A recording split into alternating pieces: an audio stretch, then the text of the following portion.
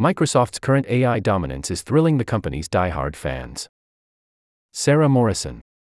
It's too early to tell how Microsoft will ultimately fare in the AI search war. It started with Google.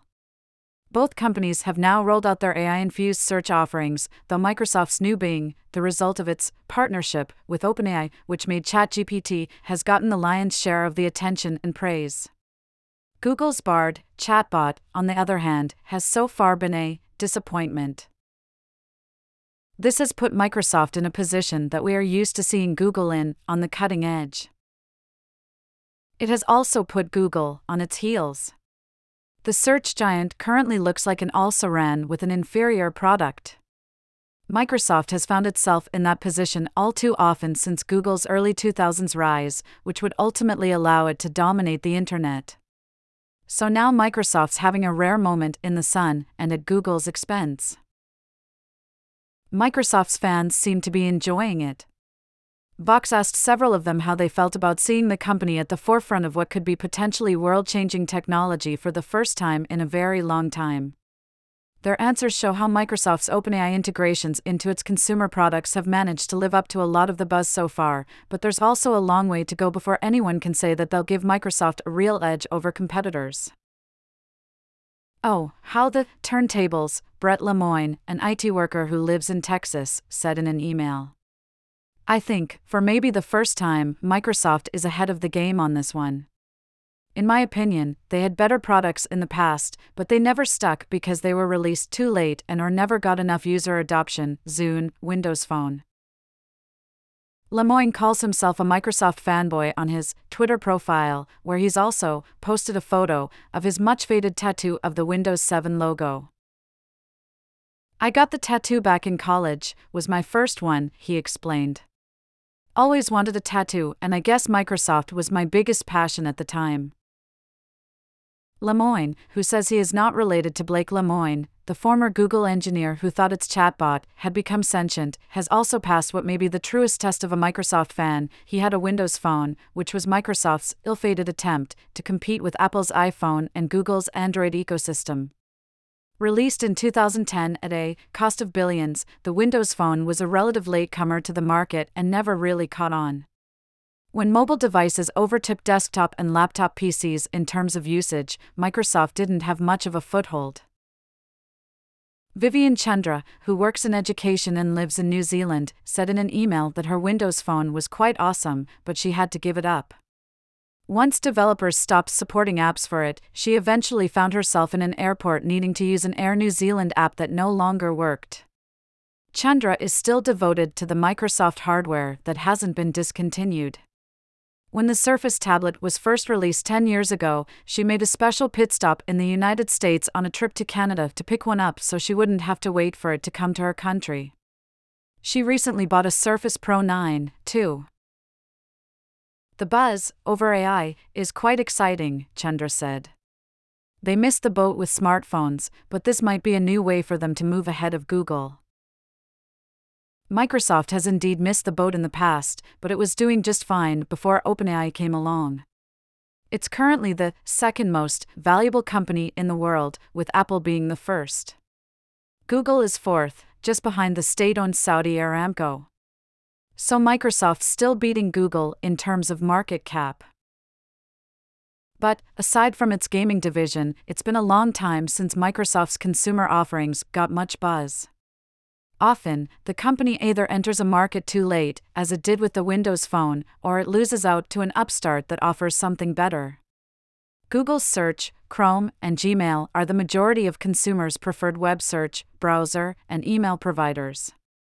Microsoft's web search, browser, and email offerings are not. Decades ago, people lined up overnight to get their hands on Microsoft's new Windows operating system. Now, Google's Android mobile operating system has the biggest market share. Microsoft is an enterprise or business services provider, such as office productivity and server software and cloud computing. Even its social media platform, LinkedIn, is about business. These offerings have been lucrative. They're also boring. Microsoft seems to believe that OpenAI will help it recapture that past glory and excitement. OpenAI's integrations with its consumer products were unveiled at a splashy event in February with a clear message: with generative AI, web search was about to evolve, and Microsoft was going to lead the way. Google was not, because it had been playing it too slow and too safe with its AI offerings. Now, Google is forced to scramble to push out its own generative AI products. So far, Bard and Google's other AI offerings have been met with much less fanfare and had fewer features and more flaws. Even Bing's missteps have been more interesting than Bard's. Google is the boring one now. Microsoft fans who hadn't used Bing and Edge much before OpenAI, even diehards have their limits, say they're enjoying the experience now. Sam Hosea was a teenage Microsoft groupie whose earliest memory with Microsoft was tinkering around with QBasic. Now 40 years old and living outside DC, where he works as a caregiver, Hosea said in an email that, until recently, he hadn't thought about Bing in a very, very, very long time. Lately, he's been using it quite a bit. For the past few weeks, I've literally been spending much of my free time chatting with the AI bot on the Bing app, Hosea said. Meanwhile, he hadn't even heard of Google's Bard until he was asked how he thought it compared to Bing. Lots of other people are trying out Bing, too. Microsoft recently announced that the search engine crossed the 100 million daily user mark. Google, by contrast, does billions of searches per day. Microsoft also said that Edge continues to grow in usage without providing a number. It remains to be seen if Microsoft can build on that to become a real competitor to Google, which remains the undisputed leader in search and browsers, or if it will even be able to maintain the excitement around Bing and Edge if and when the AI novelty and hype fades. Even some of Microsoft's biggest fans aren't sure of that yet. Chandra admits that she prefers Chrome and Google Search over Edge and Bing now.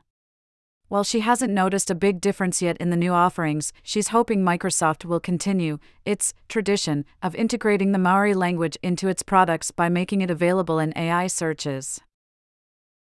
And while Hosea is having fun asking Bing deeper questions and having conversations with it, his go-to for day-to-day searches is still Google. Brian Hoyt is the IT director at an elementary and middle school in Washington state, and his Microsoft use dates back to 1984 and MS-DOS. He says he hasn't used Microsoft's AI integrations much because they're not yet available for education customers, but he is wondering if Microsoft will run into issues down the line because it doesn't own OpenAI outright, while Google's AI products were either acquired or developed in-house. They definitely seem to have the first-mover advantage, but it is unclear if that will hold up, Hoyt said, noting that Microsoft will have to monetize those costly AI offerings at some point, and that could cause some pushback. As for Lemoyne, he says he's considered getting his Windows 7 tattoo refreshed, if not covered up with a newer Windows logo. But he's not letting Microsoft's possible renaissance influence that decision. OpenAI stuff doesn't sway me either way, he said. A version of this story was first published in the Vox Technology newsletter. Sign up here so you don't miss the next one. Since Vox launched in 2014, our audience has supported our mission in so many meaningful ways. More than 80,000 people have responded to requests to help with our reporting. Countless teachers have told us about how they're using our work in their classroom. And in the 3 years since we launched the Vox Contributions program, tens of thousands of people have chipped in to help keep our unique work free. We're committed to keeping our work free for all who need it, because we believe that high-quality explanatory journalism is a public good. We can't rely on ads alone to do that. Will you help us keep Vox free for the next 9 years by making a gift today?